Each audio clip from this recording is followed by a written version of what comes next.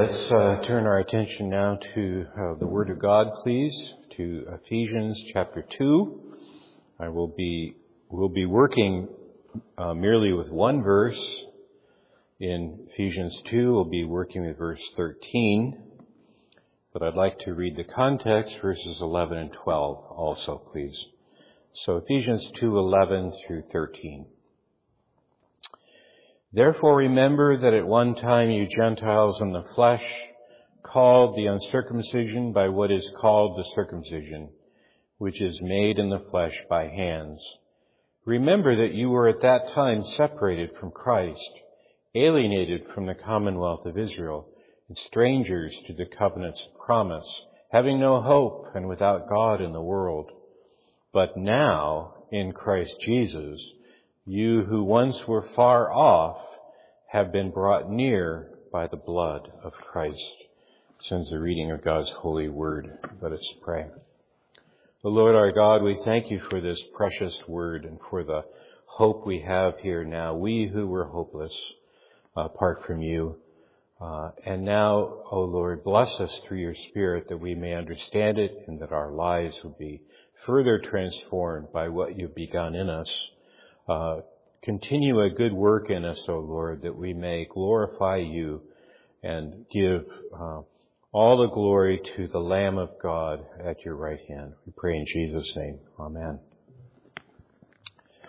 Well, to remind you, the previous two verses, which we've already looked at, Paul has asked us to look back, which is really quite surprising because he himself says he doesn't look back, but he wants us Gentiles to look back primarily so that we would see that what God has done in our lives and the demonstration of extending his salvation to Gentiles, which Paul was the apostle to the Gentiles, that this was a clear indication that God has changed things. We live in a new era when the knowledge of God is extending out to the whole world.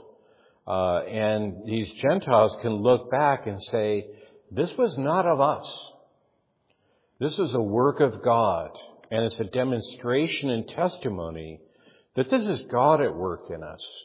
And that he has truly done this work and graciously extended eternal life to Gentiles. And so you have these things that marked Gentiles. You think about particularly our ancestors at the time of Christ. If you're not a Jew, our ancestors were who knows where, doing who knows what, certainly not following the God of all creation, certainly following idols of one sort or another. And at that time we were uncircumcised Gentiles, separated from Christ, alienated from citizenship of Israel, strangers from the covenants of promise, no hope, without God. And we read in verse 13, far off. We were at that time far off. And I don't think this is just geographical.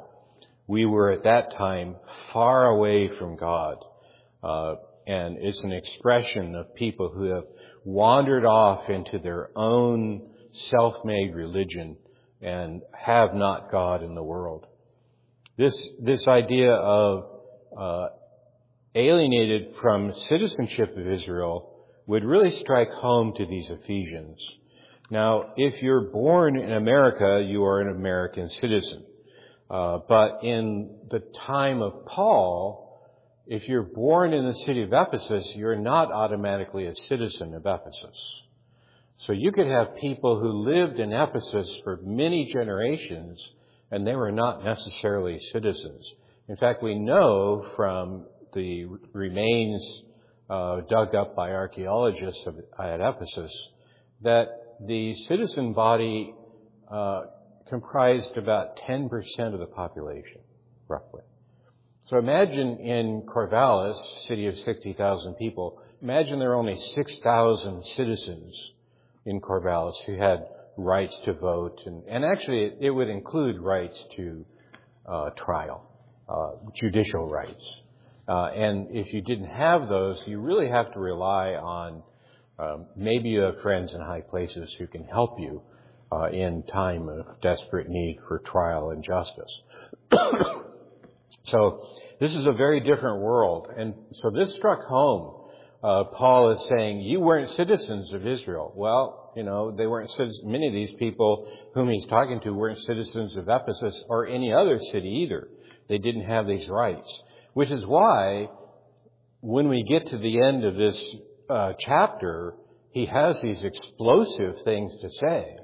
You now are fellow citizens with the saints in light. Citizenship in the new creation has been extended to you, and you have it now. You are now currently citizens of a new creation. Well, that's really for later on, but he's leading us up to that and reminding us where we've been so that the marvelous grace of God lavished on us in Christ Jesus will be so much more striking and magnified in what he says later. Well, verse 13 is the first statement of change. Remember where you were, and now in verse 13 we have the very first thing that is said that's changed. And it opens with this expression, verse 13, but now in Christ Jesus. Now this word now here is actually expressed in an emphatic form. It's a word that can simply be logical. It can say something like this, well, that was possible, but the fact is, this is how things are. That's one use of this term. The fact is. And that's found elsewhere. But here, I don't think that's what's being said. I think it's really a time indicator. But now, Paul is underlining this word now. And it really is from the context. Look at verse 12. At that time, you were separated from Christ, but now, see, there's a contrast here. At that time, but now. And you see, brothers and sisters, we live in a different world.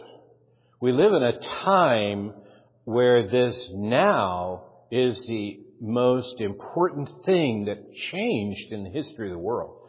The coming of Christ is the apex of human history to this point, and the next thing that's going to happen to change everything is when he comes again.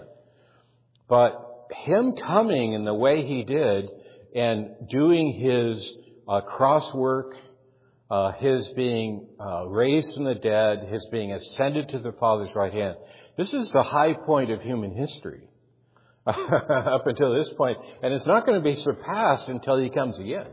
It's the magnificent center of everything.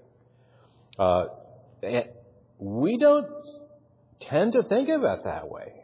Even Christians, we need to understand that this development is that magnificent and so important to the history of the whole world. Well, I would simply have us think that we are far off from Israel.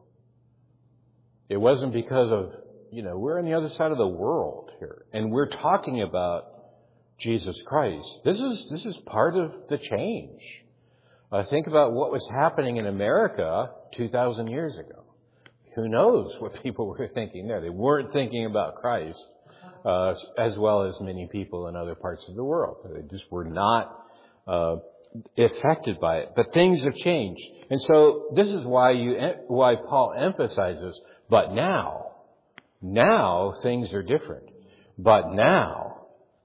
And then he says something in general, but now in Christ Jesus. So in general, it's in Christ Jesus.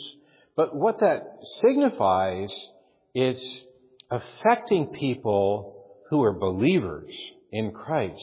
If you are in Christ Jesus, the only way for that to be true of you is by faith in Him. This comes clear earlier in chapter 1 when he talked about verse 13. He talked about in Him, notice in Him, in Christ, you also, when you heard the word of truth, the gospel of your salvation, believed in him. So this is what how the change takes effect in individuals, is by faith in him.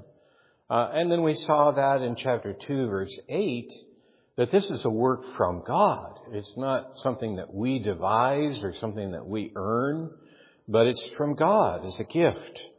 This is what he has done for us. And then later on in our verse 13, he's going to talk about the blood of Christ.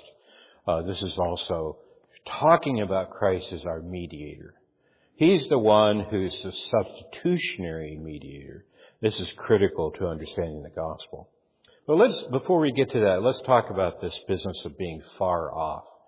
First of all, God is never far off from anybody. He fills the heavens and the earth. Paul has said this to his pagan audience in an earlier occasion in Acts 17 when he visited the Athenians on Mount Areopagus. And he had told them that God is not far off. Indeed, in him we live and move. In him we live and move and have our being. He is not far off from any of us. And then listen to this from Jeremiah chapter 23, verse 23 and 24. So Jeremiah 23, 23 and 24. Am I a God at hand, declares the Lord, and not a God far away? Can a man hide himself in secret places so that I cannot see him, declares the Lord? Do I not fill heaven and earth, declares the Lord? It's like, what, you're going to hide in the closet? Behold, I am there. Okay, let's get in a submersible and hide in the heart of the sea. I'm there too. Get on a rocket ship and go to the moon. Behold, there I am. He's not constrained by space. He fills the heavens and the earth. He's not far off from any of us. But we were far off from him. You see, it's our sins had separated us from our God. We had been far away from him, without God in the world. We were not followers of the living God and were far off. And that means we had no hope and no peace, which is what Paul had just told us earlier. But now everything changes, verse 13. But now in Christ Jesus, you who once were far off. Notice that implication of once. Formerly. That's the old life. That's the old time. You who were far off way back when, that's over with. You were once far off, have been brought near by the blood of Christ. These aliens and strangers from the covenants of promise, people who did not have God in the world, are now near. People who were far off, separated by sin and unbelief and paganism and all sorts of hatred of God, have been brought near. Now, this word brought is interesting here, and I don't really know what to do with it. I think it's true, but the word really means something like to come near, to move or become near. Let me give you an example where this word also appears here with the word near. John chapter 6, verse 19. The disciples are on a boat on the Sea of Galilee, and Jesus is walking on the water, and it says Jesus came close to the boat. And it's the same expression as here. You have come close. Now, brothers and sisters, I don't think this is a process. I think saying we were brought near is fine. But you have to understand that this is something that's true of us now. It's not being brought near. We are near. He has made us to be near. We are close to Him now. We are His folk. We have been included, so we are now near.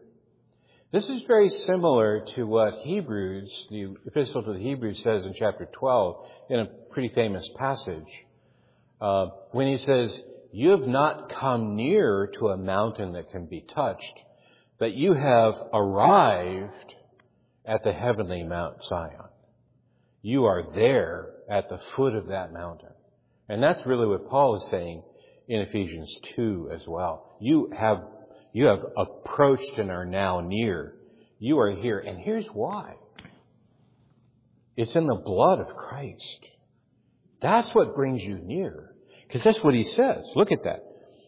You have been brought near by the blood of Christ.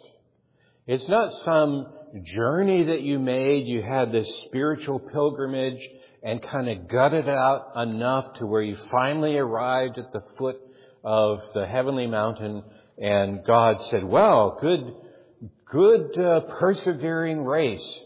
You are finally have arrived, and I'm happy you made it." A little surprised, but I'm happy you made it.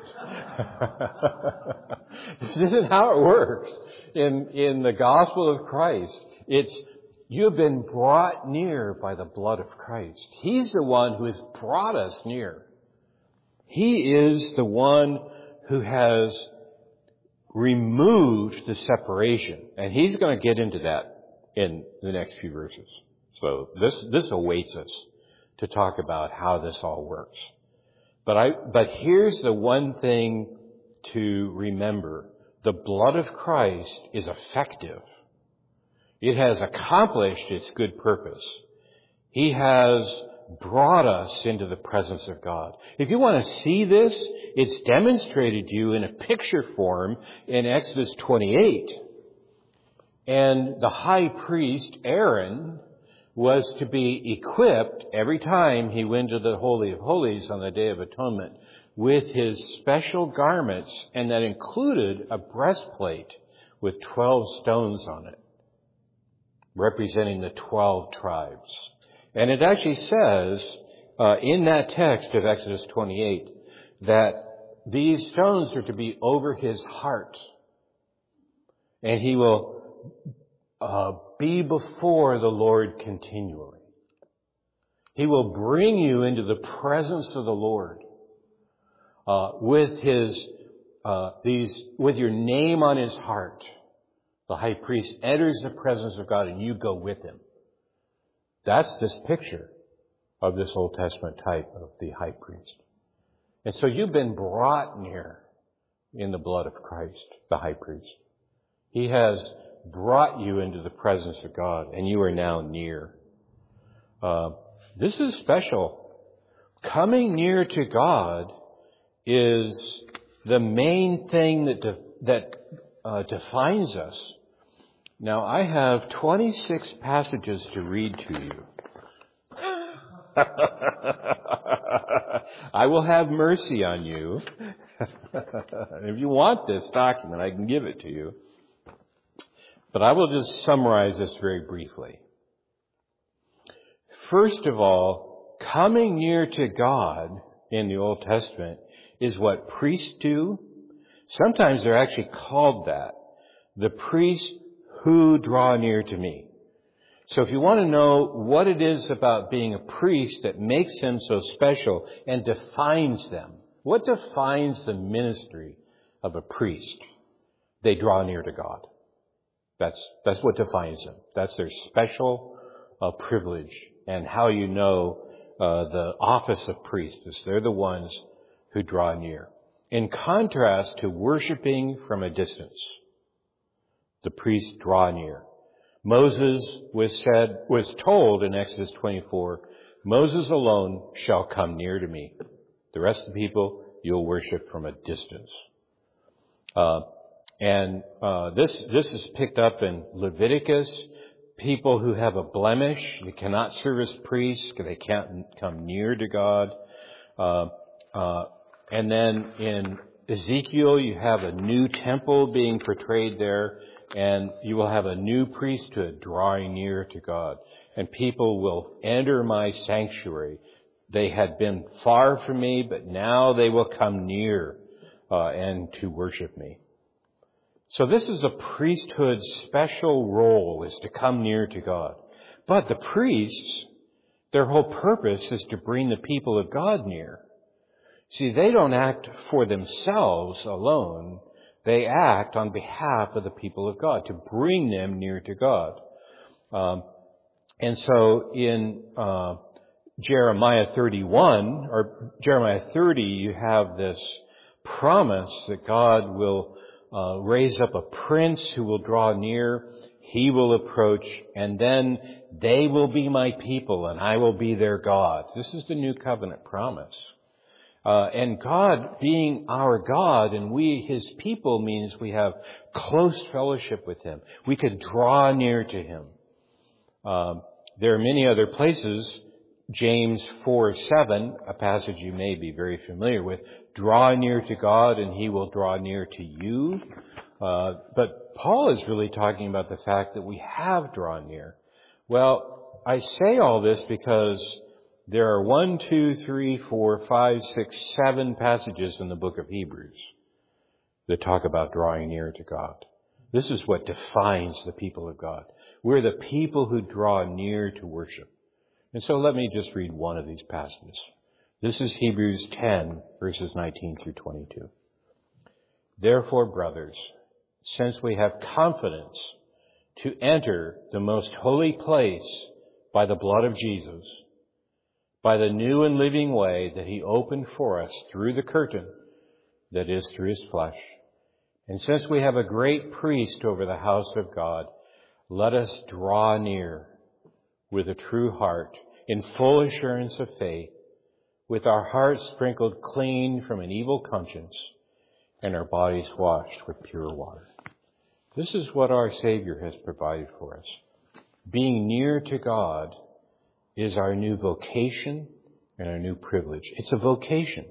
We are worshipers of God. I would remind you that the woman at the well in John 4, Jesus said, God is seeking worshipers like this, who worship God in spirit and in truth.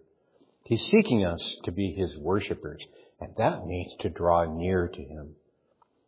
And drawing near, you see, is not somehow this great, difficult work. It's really captured in the Westminster Shorter Catechism, chapter 1. What is the chief end of man?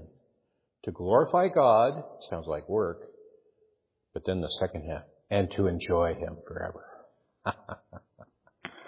So, brothers and sisters, you have been called to enjoy God, to come near to Him, and you've been brought near in the blood of Christ. That's what Paul has shown us in the transition that has now taken place in Christ Jesus. Even the Gentiles can draw near. They can enter into the throne of grace, come before the holy God of all creation, and He accepts them as His own. He accepts us as His own. Let's pray. Almighty God, our Father in heaven, these are wonderful truths. Words can hardly measure up to the fabulous truths to glorify You for these things. Except, O Lord, we do attempt to sing Your praise, to glorify You, to live before You as those who have been brought near. We bless Your holy name. Grant all of our days we may ponder these wonderful truths. And we who once were far off, now brought near in Christ Jesus, we do thank You this evening in Christ Jesus' name. Amen.